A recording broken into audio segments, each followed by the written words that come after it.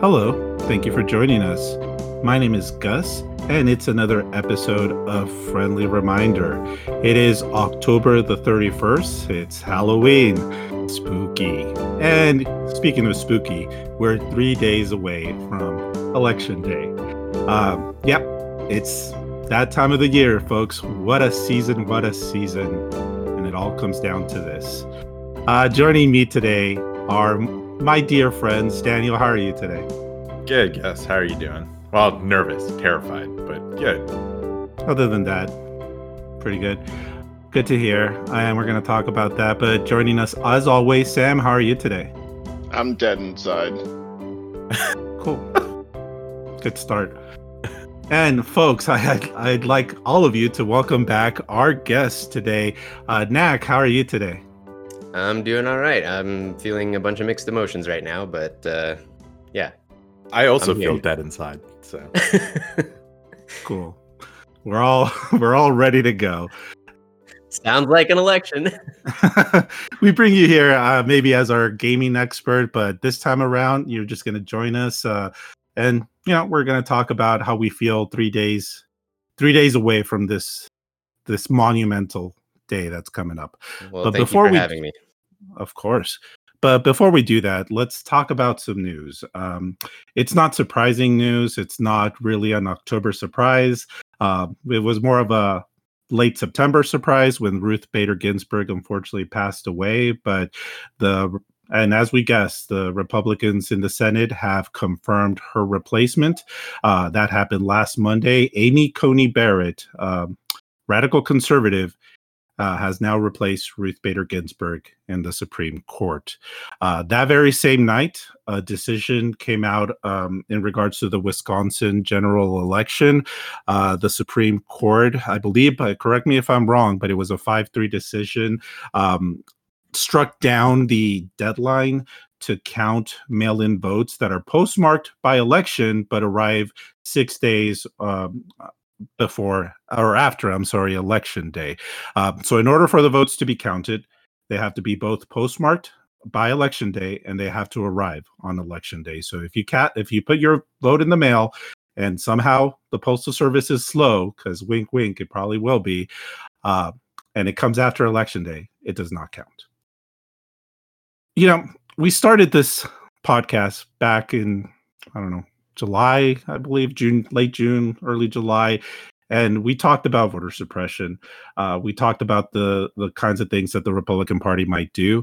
And now it's really coming, it's really becoming clear, right? Like now they have a Supreme Court, 6-3 conservative Supreme Court. Amy Coney Barrett was just confirmed.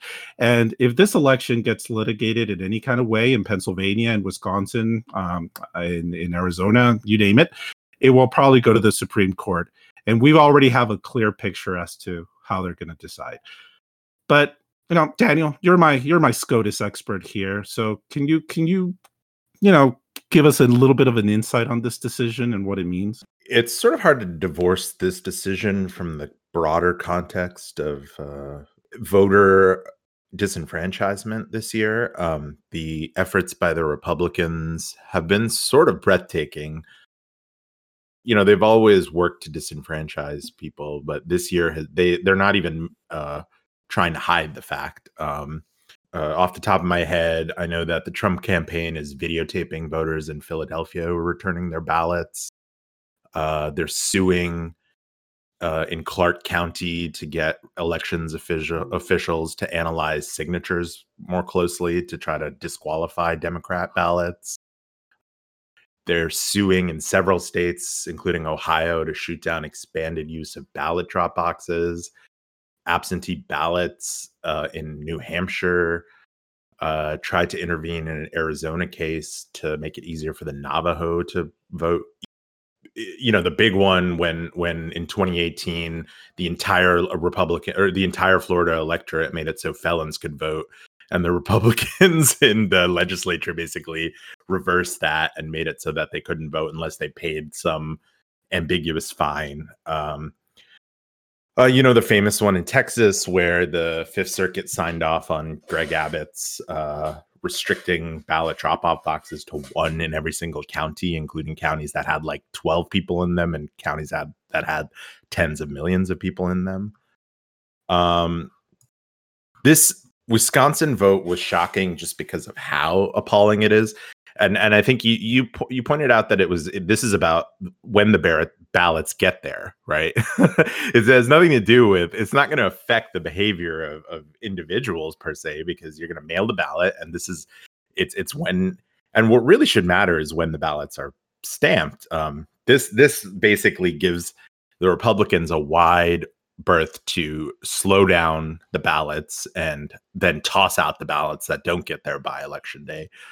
And the Supreme Court basically signed off on it. And oh man, it's hard to even, this opinion by Brett Kavanaugh is just one of the sloppiest things I've ever seen in my entire life.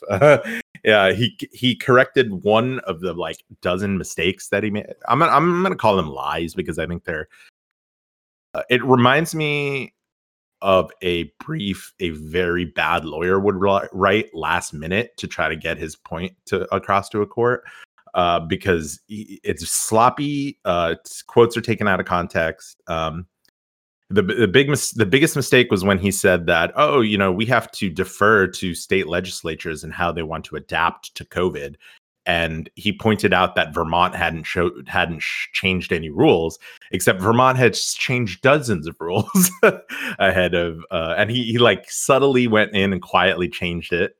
But the funny thing is that the paragraph doesn't make any sense now that he changed it, because he said, oh, Vermont didn't change their rules, but they definitely had. He also wrote that states declare a winner on election night, which is just patently false. No state declares a winner on election night. There are projections, usually media projections. States don't even confirm winners until at least, I think the earliest date is a couple of days later when they have to certify the results. But Elena Kagan, he also noted that he said in that same footnote, quote, these states want to avoid the chaos of suspicions of impropriety that can ensue if thousands of absentee ballots flow in after election day and potentially flip the results of the election. That is dumb as shit because you can't flip the results of an election unless you count all the votes. He's basically saying, well, the results have to be done by it's just fucking dumb as shit. It's hard to even characterize it as anything else. It's just pure bad faith, dumb. Whoever wrote this, clerk who wrote this, needs to be fired. I mean, this opinion that he wrote, it's essentially what Donald Trump has been saying, right? Like, it's the same statement where it must end by election night, even though there are a plethora of cases. In fact, it's far more common for votes to be counted after election night. There's absentee ballots, there are ballots overseas, from the military. Like, there is no certification that's ever done on the night of the election. Like, well, you'd be surprised to know that Kavanaugh, Barrett, and John Roberts, when they were on the Bush versus Gore litigation team, they actually had the opposite opinion. Yeah. And they argued that every single ballot, even ballots not postmarked, needed to be counted because those ballots were thought to favor George Bush. So Kavanaugh, changed his opinion for some reason. Much in the same way he changed his opinion on investigations of presidents when he was very pro investigations when he was investigating Bill Clinton, but was very anti investigations when Democrats were investigating Donald Trump. He also cited to Bush versus Gore, which is like, I mean, Bush versus Gore is one of those decisions that like everybody knows it's appalling. Nobody cites to it. The Supreme Court in Bush versus Gore, in the actual decision, said, please, this case is non-precedential, which is, in and of itself, very alarming. How does a court declare its own decision non-presidential? But then now he's citing to it as if it is presidential. It's and he used it to basically argue that the rule is that SCOTUS can interfere with judges, state court judges interpreting state laws. It's a massive power grab. It's a massive power grab by the federal judiciary, allowing them to intervene directly. Basically reviewing state court assessments, and in almost every case, deciding that the state courts are being too generous in how they're making it easy for people to vote. despite the massive pandemic. So let's talk a little bit about that, because and I'm going to ask you guys across the table here in regards to the Supreme Court, because not only do we have that decision on the night that Amy Coney Barrett got confirmed, she decided to attend yet another White House event with the president. Despite the fact that her previous event when she was nominated ended up being a super spreader event, she decided to attend yet another one filled with hundreds of people sitting, outside the balcony, outside the White House. And this particular event was, predictably used as a campaign ad for Donald Trump. So, we talk about the integrity of the Supreme Court. It's hard to take that seriously when the same judges, the same justices don't take that integrity seriously either. So, a question to you guys, and again, I'll go across the board here, is we talk about, packing or expanding the Supreme Court, but if we're in a scenario where Democrats win back the Senate and the presidency and have control of the House, should we do more about the Supreme Court? Do we need more regulation? Is the Supreme Court overpowered? Like, is it too powerful right now? And is it too compromised? Knack, I'll start with you. You're our guest. What do you think should be done with the Supreme Court? Abolish it. Oh man, defund the Supreme Court. Yeah, it's tough because I think we want to. There's got to be some integrity there that keeps it respected. That maintains that level of respect that I think for a long time we've kind of always, when you think about our government and how it works, the Supreme Court is always kind of what we've looked at as like the most, obviously it's never been completely impartial, but like we like to think of it that way. We like to, when we're in high school, we're kind of taught that it's supposed to be impartial. And that, my idea, my picture of the Supreme Court in my head has completely changed over the past year between Kavanaugh and Amy Coney Barrett. It's hard to even think of like a time when I had that same picture of the Supreme Court as this kind of like higher than politics, impartial, looking objectively at what's going on and interpreting the law and the Constitution objectively and with the intention of benefiting everybody. It's just like that's think about that. That's not at all how we can view the Supreme Court anymore. Now that being said, to answer your question more directly, what can we do about it? Dude, I think pack the court. When Ruth Bader Ginsburg died, I saw a lot of talk on Twitter from Democrats who were upset that Republicans during the it during Kavanaugh? Well, no, that would Merrick Garland. Merrick Garland. It was yeah. They held the seat open. That they basically assumed that Republicans would have the integrity to do the same thing that they did, which is wait until after an election year to do anything about an empty seat on the Supreme Court. And of course that didn't happen. And Democrats were upset about how hypocritical that was. And yes, it was, but also what were you expecting? These are the Republicans who elected Donald Trump, who for much of Donald Trump's campaign going into the Republican primary did not support Donald Trump. Like, I think it was Ted Cruz, right? Who said, vote your conscience, and then completely went back on that. Ted Cruz, shame. These people have no moral compass. They have no shame. So it was kind of frustrating to me to see that discourse on Twitter, because like, what did you expect from these people? Of course they're going to do this. And that doesn't make it any less infuriating. But to me, I think the discussion that needs to be had is like, okay, Democrats, from now on, don't do anything because you would assume that Republicans are going to do the same thing. Like, don't do anything out of your sense of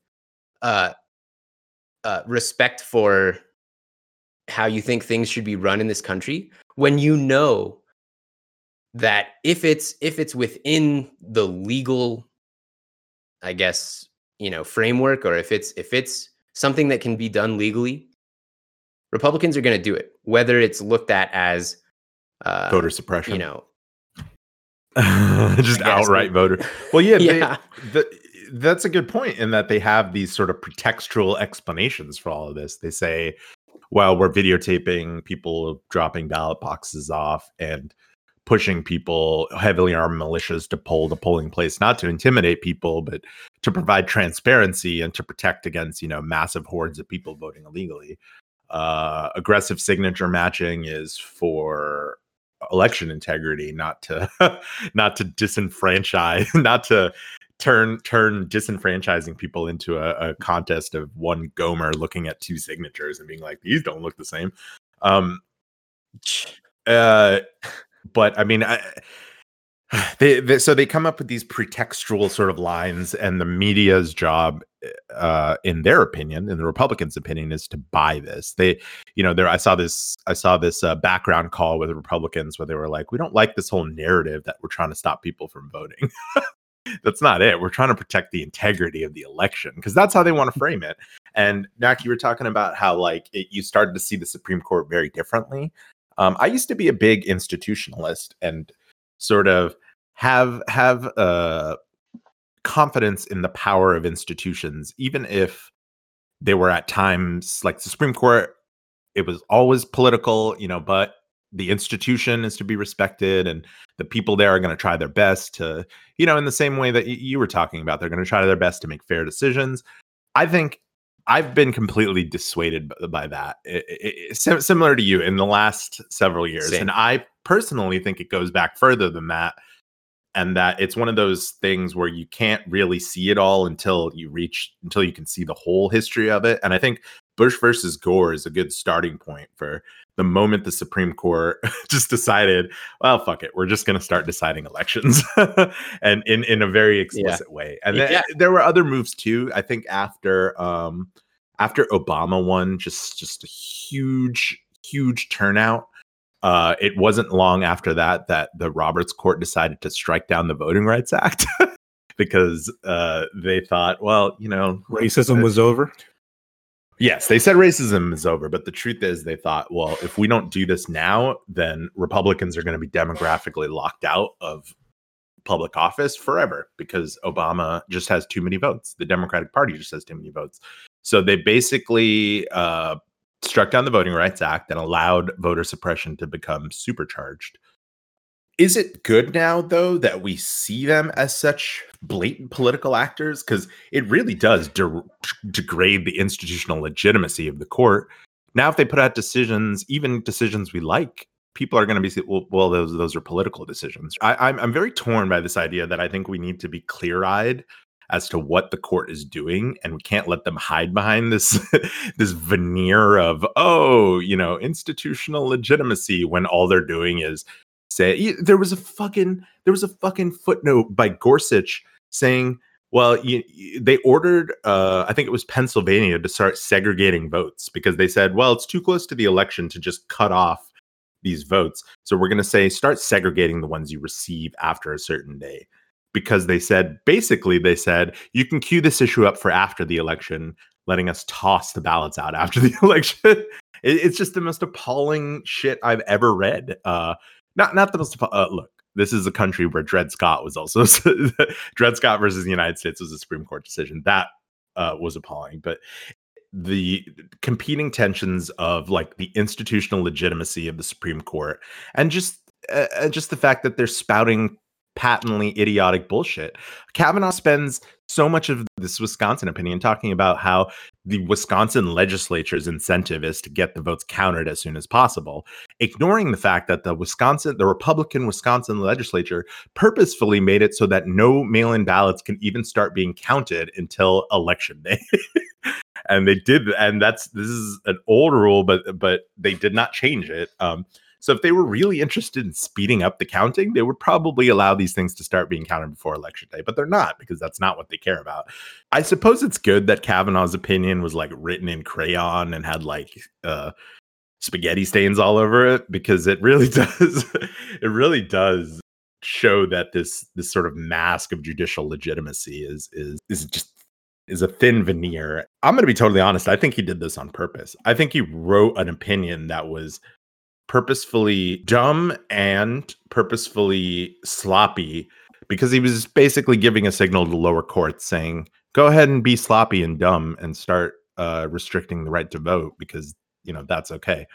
That's a bit of speculation on my part. Hard to say that this was a best effort by Kavanaugh in terms of just the quality of the opinion.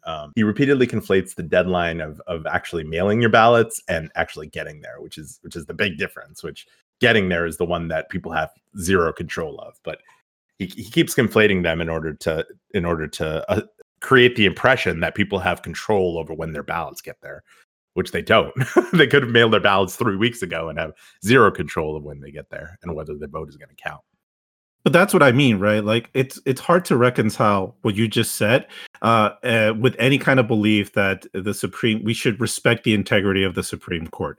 And I think there needs to be some kind of break of the solution somehow, because I'm even looking at it, and maybe saying this is going to get me in trouble, but I'm looking at this through the death of Ruth Bader Ginsburg, the fact that she died sitting on the Supreme Court.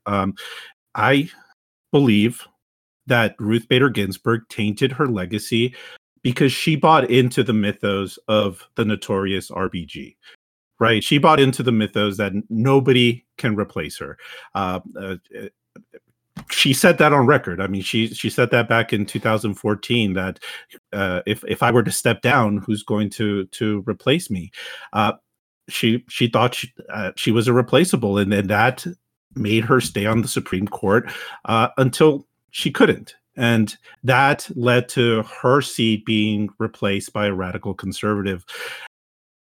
I think at the very least we need to stop seeing Supreme Court justices as philosopher kings, well above not being able to make unwise decisions, or just not being subject to the human element and to ego and to just making stupid mistakes. I mean, they're just human beings at the end of the day. Unfortunately, because of Ruth Bader Ginsburg's decision, a lot of lives are going to be negatively affected. And that doesn't take away from the fact that she is still an icon and a hero and a massive legend, progressive legend. But it is the truth now. It's just the unfortunate facts now. So, I mean, when I think about legislation like term limits, right? Let's just put an 18-year term limit, and let's take away these decisions away from these human beings of lives being affected because they just decide that they don't want to stop working when maybe it's time for somebody else somebody like-minded, somebody that could have replaced Ruth Bader Ginsburg. She didn't have, or he or she didn't have to be as much of an icon as her, just somebody that could follow her legacy and follow her a like-minded ideology. Yeah, that's the word that I was looking for. So I'm just looking at something like that. Are you guys in favor of term limits, Sam? I mean, is that something you'd be for? Before I say that, I'm losing hope each and each day from everything that the Republicans are doing. I thought Biden was going to win, but it's like, what's the point anymore? If Donald Trump wins again, and maybe at like 40-60 that or 60-40 that he is going to win, everything else is going to go down the tube. I don't think we will ever have I think the first thing that Republicans might do is like make it so Donald Trump stays president for longer than 8 years. But as far as the Supreme Court, we kind of did this to ourselves in 2016. We did. I agree. So we haven't added any justices to the Supreme Court since Abraham Lincoln. It's been 9. And back then, the population of the United States was like probably the population of Texas right now. And it's been 9 justices. I think they should expand the, I'm in favor of multiple different ways to look at this. I think they should expand it to at least 17, maybe 20, maybe do panels so that, the whole court isn't deciding every case. I think it was 10 million fewer Americans voted for the Democrats, 10 million more Americans voted for the Democrats who voted against Amy Coney Barrett being nominated. I think term limit. I think what Gus said was 18 years. I think that's still too long. It's still too long to affect too many decisions, for voter rights, for women's rights, for LGBT rights. I think it needs to be 10 years. I mean, even 10 years seems long to me. Maybe it should just be 1 year. 1 year for a justice. I mean, we're looking at it through the political framework, right? Like what can actually pass. I don't think a 10-year term limit is going to be that digestible by even moderate Democrats, because let's remember that even under the best case scenario, where Democrats do win the Senate, we're going to have a lot of moderate Democrats in Congress, including what's the Democrat in West Virginia? Manchin. I personally don't even think that they're going to be able to pass any reforms. I mean, Joe Biden, right. His reform is a bipartisan committee to look at the Supreme Court and decide whether it's skewed or not. I don't think that bipartisan committee is going to come to any conclusions as to whether it's skewed or not. Well, I mean, but also Joe Biden hasn't said no to packing the Supreme Court. I mean, which is a signal that he's, again, I mentioned this earlier, but he's probably considering it. Because I think he gave that answer. That's his answer now. We're going to get a bipartisan committee. To me, that sounds like he's ruling out packing it. Unless you think the bipartisan committee is going to recommend packing the court. No, that's his way of not really answering the question, but answering the question. When he specifically asks, are you going to pack the Supreme Court? If he says, I'm going to look at a bipartisan committee, he's still not saying no. If he really didn't want to, which I would think Joe Biden would, if he really believed in not packing the Supreme Court, he would probably say it. I mean, why wouldn't he? That's part of his moderate. I'm more skeptical. I don't think there are going to be any reforms of the court. I honestly don't even think they're going to try, to be perfectly honest. The Democrats. I think they have to. I think they have to do something. Yeah, no matter what it is. I think the situation is too dire. I think it's what they have to do something somewhat drastic, right? They have to at least start with killing the filibuster. The pressure is going to be on from those further to the left on the rest of the party to go that way, right? It's not but yeah, this isn't really just in regards to Bernie Sanders or AOC. I think there's somewhat liberal Democrats that probably weren't thinking about packing the Supreme Court a year ago that are probably for it, because this particular thing with RBG passing away, wake up call, and if the Republicans' hypocrisy is going to have at least some kind of effect, it's to radicalize these somewhat liberal Democrats to take more extreme options, because that's all they can do at this point. There is, I mean, you're not going to be able to pass anything under this current Congress, even if you have a small majority, which is the best thing that Democrats can hope of right now. Let's be honest, they're not going to win 60 votes, right? At most, they'll win 54. I'm skeptical there's going to be any reform. Even if Democrats win 60 votes, I'm skeptical there's going to be any reform. I think they will be cowed by the argument that it's illegitimate and a power grab or whatever. But that's what Republicans are doing right now. Yeah, but that's what they've been doing for years. And look, at the end, so Democrats' position on the Amy Coney Barrett nomination process was that it was a fundamentally illegitimate exercise of the senatorial power. At the end of that process, Dianne Feinstein said that this was the best confirmation process she had ever participated in. And then she gave Lindsey Graham a hug. Democrats do not have the wherewithal and the guts to actually, I guess, disassociate themselves with their sort of institutional biases, these biases towards the institutions. Like Feinstein, this was a friggin' dog and pony show, Lindsey Graham's nomination process of Amy Coney Barrett. But Feinstein still felt like she had to thank him for running such a great nomination process, because that's what you do in the institution of the Senate. You thank them for how great it was, and then you give them a big maskless hug and a smooch and spread coronavirus everywhere. I guess my point is that I'm just very skeptical that Democrats are going to do anything. I don't think, and I get that Joe Biden hasn't answered the question. He also has not taken any affirmative positions, and I get that why he's not doing that. He doesn't want to become the topic, but I just don't see the political will once they're in power for Democrats to try to solve this in some way. And I don't think they will. I think we're going to have a 6-3 court for a very long time. Yeah, well, that's truly depressing. Not to get too down. I think that you're going to see a more liberal Democratic Congress than you've seen in the past. But that doesn't mean that you're not going to have moderate Democrats. You know, Dianne Feinstein is going to be there probably until she dies. And the senator from West Virginia, what's his name, Manson? He's going to be there in Manchin, and he is basically a Republican. Like there's very little difference. I believe he's pro-gun. He's he might be pro-life as well. So again, yes, the Democratic Party also has a wider tent, and it's harder for them to negotiate with each other as opposed to the Republicans, who are far more willing to coalesce. But none of this conversation is even relevant if they don't win the Senate and if they don't win the presidency. So let's talk about it. We are 3 days away from the general election. Let's talk about how the way things look. Let's talk about, the Joe Biden's chances and Donald Trump's chances to win the presidency, as well as how we feel about it.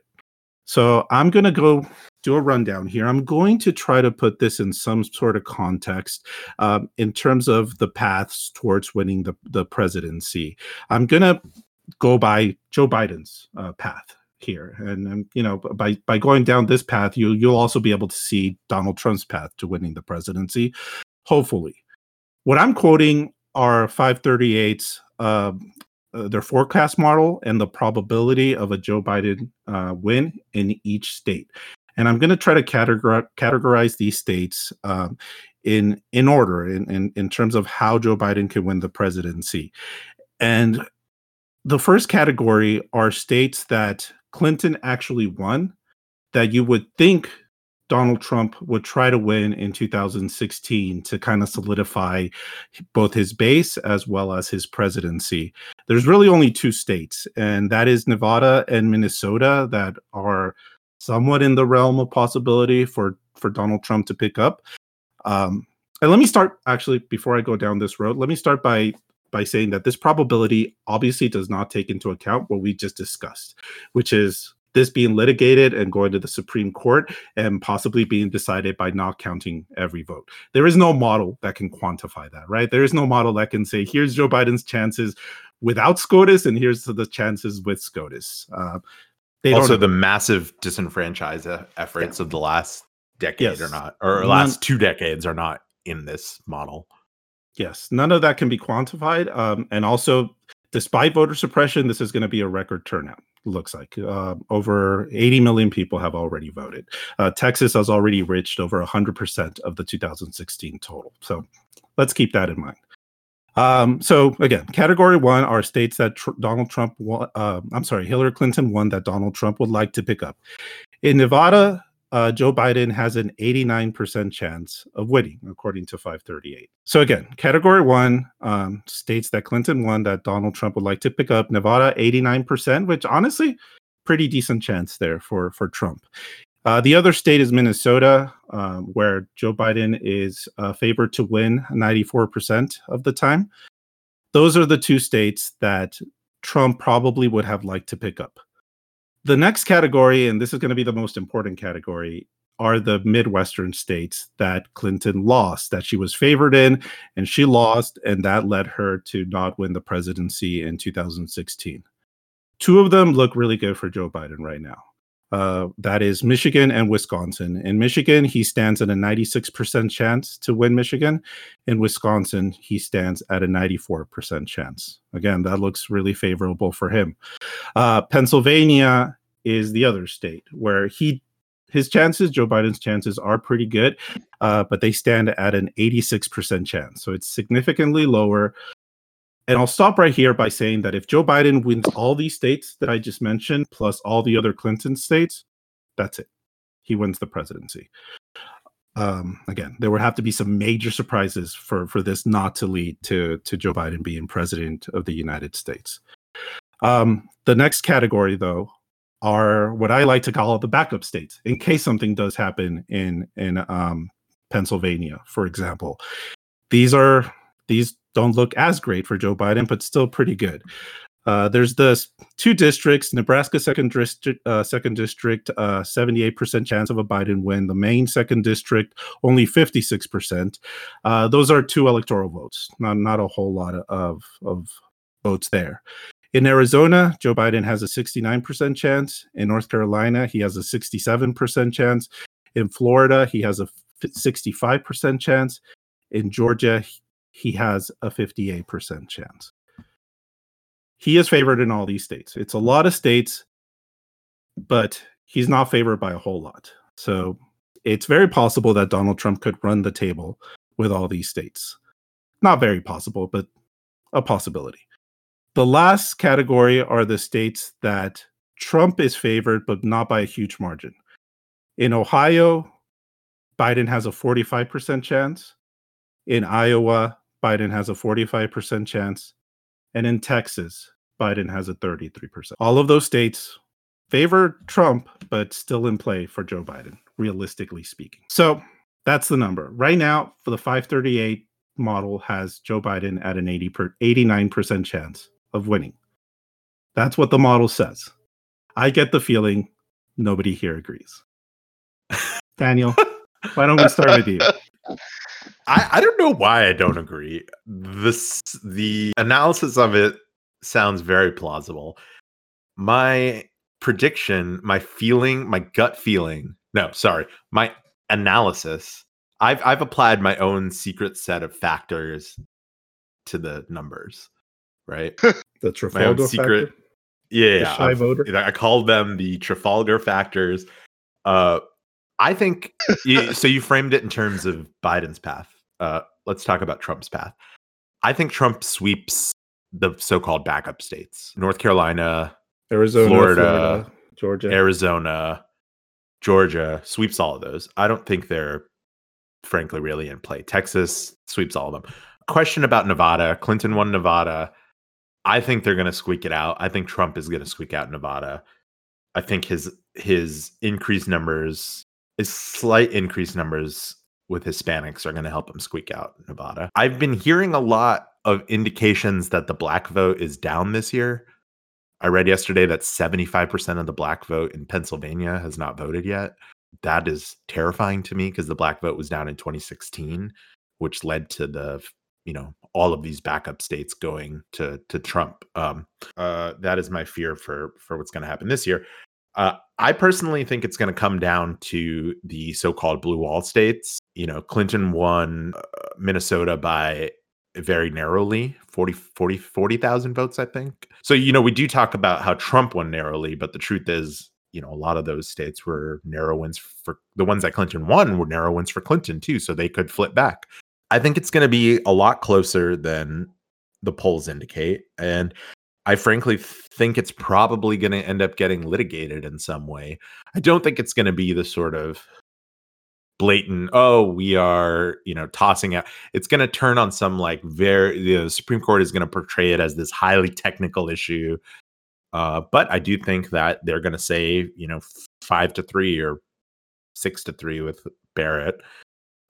Basically either, shut down the count, shut down the state Supreme Courts, trying to run the counts, all of that stuff. They're going to try to shut it down and throw the election. That sounds, now that I think about that, it sounds very pessimistic. I don't know. Maybe that's not going to happen. Maybe I'm just psychologically stealing myself for how I'm going to feel on election night. You're preparing yourself for the worst. Yeah. I am preparing myself for the worst. Yeah. To an extent. Nack, Yeah. what are you feeling right now? Maybe not as pessimistic as Daniel, but I'm still pretty. I'm trying to not get my hopes up. I don't know a lot of the hard numbers as well as y'all do, but just like from what I have read, from the few times that I have kind of checked out 538 and looked at their that simulation that they've got that you can kind of run all the numbers and kind of do a bunch of what ifs is really cool. Wait, are you saying you don't check the forecast about 30 times a day? Yeah, I've avoided that plague. Yeah. You're crazy. Yeah, I know. If you will indulge me here, just a quick, so you have some context for kind of how I'm going into this, how things went in 2016. In 2016, on election night, Jackie and I, my wife and I, were sitting in a restaurant, eating, and both just glued to our phones in horror, watching as these votes were coming in, as states were being called one way or the other, and watching the map just slowly turn red. And I had to get on a plane the next day. And for those who don't know, flying is maybe the one thing in this world that will give me literal panic attacks of anxiety. And it was just a nightmare situation. And so I think I'm like a little bit traumatized just of elections in general. And I'm sure everybody after 2016 suffers from a bit of trauma. With that context, I'm trying to be hopeful, but I feel like I've spent most of my emotional energy preparing myself for the worst and preparing myself for how am I going to deal with, even if it is a Biden win of the presidency, how am I going to prepare myself for if Democrats don't take the Senate and we get stuck in a horrific, just stalemate of. Worse than that, you'd probably get the Senate intentionally sabotaging Joe Biden like they did with Barack Obama when Mitch McConnell said his main goal was to make it so that Obama didn't have a second term. And he did. Well done, Mitch McConnell. Yeah, real competent guy. He did just make it so that he has a 6-3 Supreme Court for literally our entire lives. So I don't know if you should be digging this guy right now. He's pretty competent. All right, Sam. Like, you basically said what you're feeling. You went from being pretty positive about Biden to being pretty negative in about the course of 2 weeks. So why do you think you feel that way? I mean, at first I was like, yeah, Biden's probably going to win. But I think with everything that's happening more and more, especially voter suppression, that I guess I didn't really take that into account. I guess I was too hopeful that wouldn't come into effect. Or I was too optimistic maybe about that. I thought, yeah, voter suppression is still going to happen, but not in terrible numbers. But obviously I was wrong, and it's getting worse by the day. Hi, this is Dan, and I'm just cutting in here.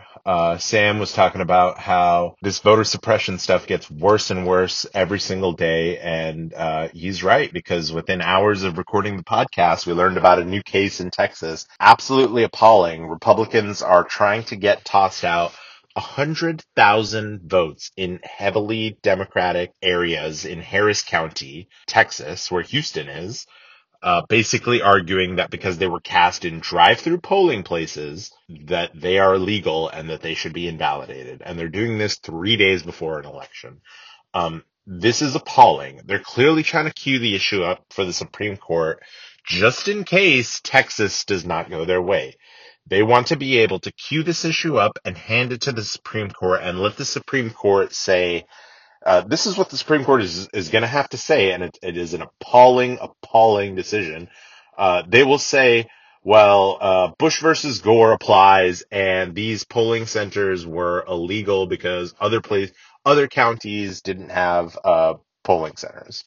Or they'll make up some reason to invalidate 100,000 votes. That is my sincere fear, and I'm putting it down right now because I think it's what they're going to do. I think it's what they're going to do. I don't know if this court is going to make, the district court is probably going to make a decision. The Fifth Circuit is definitely going to weigh in on it. And I think the Supreme Court is going to, if Texas goes to Trump, I think this case just kind of whittles away, obviously. But I think they're queuing the issue up because they want to be able to toss out these 100,000 ballots. And I got to say, this is pure fascism. If this were happening in any other country, it would be obvious what this is. It would be obvious if this was happening in Iran or Putin was doing this to the minority party in his country. You'd know exactly what this is. But it's happening here. So we're all going to pretend that there's this logical reason why drive-through voting during a fucking global pandemic is really somehow illegal, and that it's the job of a federal court to interpret state law and declare it illegal under a cockamamie precedent called Bush versus Gore or some other random shit that they make up to try to steal the election. Anyway, Sam is right. This shit's getting worse every day. I gotta say it's probably gonna get worse before the elections. Only 3 days left, but they're pulling out all the stops on this one. So, all right, back to the podcast. I don't really want to prepare myself for the worst, because if I do that, I'll just have anxiety until election day and probably past it. Just like, I think I'm just going to try and avoid everything. Just avoid it all. And then I'll just, be living in a cave for like the next month or so. Because I don't want to deal with it. I'm tired, guys. I think you all are too. But yeah, I think we all are tired. Look, guys, this is what I feel. I agree. I think we should be cautious. I think we should not be overly optimistic. I don't think we should be naive. I don't think we should say anything is in the bag or anything is certain. Even if you believe the 538 model and believe that Joe Biden has a 90% chance of winning an election, that means that there's still a 10% chance of Donald Trump winning an election. I don't know about you guys, but if I were to be about to get on a roller coaster and somebody were to tell me, 10% of the people that get on this ride die, then I'd probably just walk away, right? Like, I don't want to take that risk. I don't care if it's that low.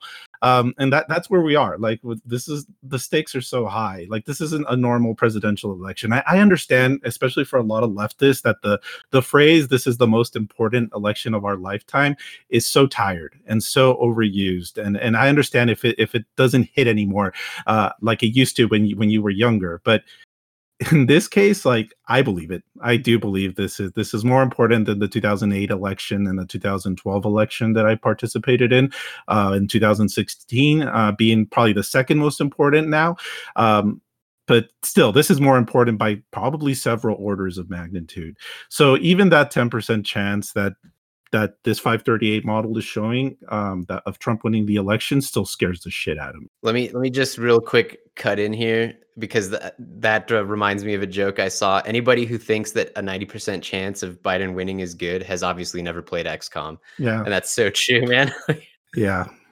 Anyway, go ahead. Sorry. Yeah, I mean, yeah. Yeah. Like, again, this stuff can still happen. It's still a very, very real possibility.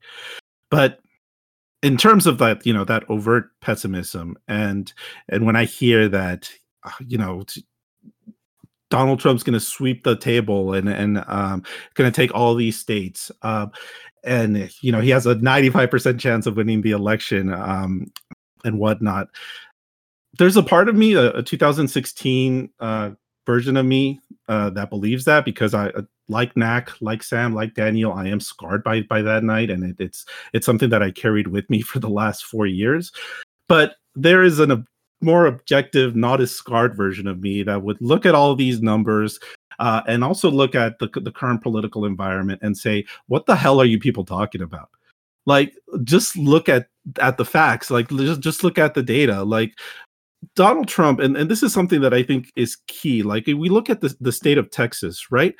The best poll numbers that Donald Trump gets in Texas, which is like a +4 or +5, are the worst poll numbers that Joe Biden gets in Pennsylvania. If you had told me a year ago that would be the case, that Texas would be closer than Pennsylvania, I would say you're fucking joking. That cannot be possible. But it is. And again, both of these states have been heavily polled. And I understand the concern that, well, the polls were wrong in 2016. That is true. But even the polls right now, one, the methodology was changed, and it was changed in favor of Donald Trump. So it should, realistically speaking, at least mitigate some of the error that happened in 2016. Maybe not all, but it should mitigate it a little bit, theoretically. But even then, again, I mentioned it in the last episode, in 2016, the voter share for Hillary Clinton was low, and it was showing a lot of undecided voters. And that ended up being true. That ended up actually being 100% accurate. And right now, it's not showing that. It's showing that the most people have made up their mind. Joe Biden gets close or above 50% in most of these swing states, and that's a key factor. But even if we move beyond the polls, right? Let's just look at the current political environment. We are 3 days away from the general election. Let's face it, there is no Comey letter event this time around. There's nothing that's going to shift the polls. The Bobulinski maneuver is not working. Like, that's not going to happen. And that was a key thing, a key break for the Trump campaign in 2016, and it's not happening right now. Also, Donald Trump is not the challenger. He's the incumbent. And the economy sucks ass. Like, it sucks. It's better than it was 6 months ago when COVID struck, but it's still in a terrible condition and still significantly worse than it was when Donald Trump was inaugurated as president. And also, you want to talk about COVID. Just today, we got over 99,000 cases in the United States. The pandemic is raging harder than it did the last couple of months. It's reaching the peak that it did back in July. We still have over 1,000 deaths per day. The pandemic is especially bad in Midwestern states, in Wisconsin, in Iowa, and Minnesota. Again, I mean, if you want to talk about something that helps Joe Biden, this actually helps. Yes, I understand the concern that it might drive people away from the polls, but even then, again, early voting is showing record numbers. So I still think voter suppression can have an impact in states like Pennsylvania, where it could be litigated. I'm not minimizing it, but people are showing up to vote. So all things being equal, like, yeah, I think it's realistic to say that Trump has a shot, but let's be honest, nothing right now is showing anything that this is 2016 all over again. There are dramatic differences. And I think it's important to just look at those differences and just be a little bit more realistic about Gus, but what about the feelings in our head, like the bad ones? Yeah, that's it, right? And the reason I say all of this is, we make fun of pundits all the time for thinking with their gut, for using stupid arguments. Like, I saw more yard signs the other day for Donald Trump than Joe Biden, and so Donald Trump is going to win. How many times have Daniel, you and I made fun of Peggy Noonan writing some dumbass article about how she knows that Mitt Romney is going to win or that John McCain's going to win, and then after election day we just laugh and laugh. What did Bill Mitchell say? The true ground game is in our hearts, or something. Yes, the real friends we made along the way. We're in danger of that being us now. That because of 2016, because we're so scarred, we can't look at things even remotely objectively anymore. We have a sense of fear, of anxiety, of depression that is crippling us and crippling our ability to be a little bit more rational about these kinds of things. The rational. And here's my position, and I think it's a rational position. Joe Biden should be favored to win the election. It doesn't mean he will. It means that he has a better shot than Clinton did in 2016, but Donald Trump does not have a 0% shot. 10% can happen and has happened. Yes. I hope it doesn't, but that's not an unrealistic position to sit on, right? So what you're saying is we're going to be partying all night on I election think Gus night. is saying that Biden's definitely going to win. No, Yeah. what I'm saying is I will have all the wine in all the world on election day, or election night. I hope you guys join me, and we can all watch it together. But on that point, I do actually want to make another point, and that's how different this election is going to be on election night, because there's going to be, in Pennsylvania, will probably not be called on election day. Not only that, but they're going to count the election day votes first. And that, according to every poll, is going to show a huge Donald Trump lead, because almost every Democrat in it voted either by mail or early voting. So that's something to keep in mind. If we're in this doomsday scenario where Trump does win North Carolina and Florida, which I think is totally possible, and Pennsylvania looks dire, don't have a panic attack. At least not yet. Pennsylvania is likely to count election day votes before early votes. Yes. Wow. Okay. I was unaware of that. That's fucking bogus. Yeah, I'm just checking 538 here because they actually have a good that the election day votes are going to be counted first, not even before early votes. I mean, I'm So- sure Donald Trump, he's a wise guy. I'm sure he'll understand not to call anything in his favor, and he'll understand that it's going to take some time for those votes to come in. Mhm. Yeah, he never preemptively declares victory or anything in the face of all the evidence. I don't anticipate any Yeah, problems. I think that scary and funny to see how quickly Trump declares victory on election night. If the votes are going his way and he wants to try to cast aspersions on the votes that come in after election night. Although I do think that I'm probably going to regret saying this, but I do think for the most part, our election infrastructure is good in terms of, I think that I don't think a lot of Republican Secretary of States are going to join in this shenanigan with Trump saying, don't count any of the votes after election day, because I mean that it's just transparently stupid. I know that Kavanaugh did it. I know that Trump says it. I know that conservatives parrot it. I guess I have some faith that the attorney generals and most of the attorneys general are the ones that oversee the election process, and for the most part, they understand the reality of the situation, despite their sort of playing into this propaganda world of Donald Trump. So let's see if that my faith in Republican attorneys general is stands up after election day. Yeah, fingers crossed. But again, it's just something to watch out for on election night.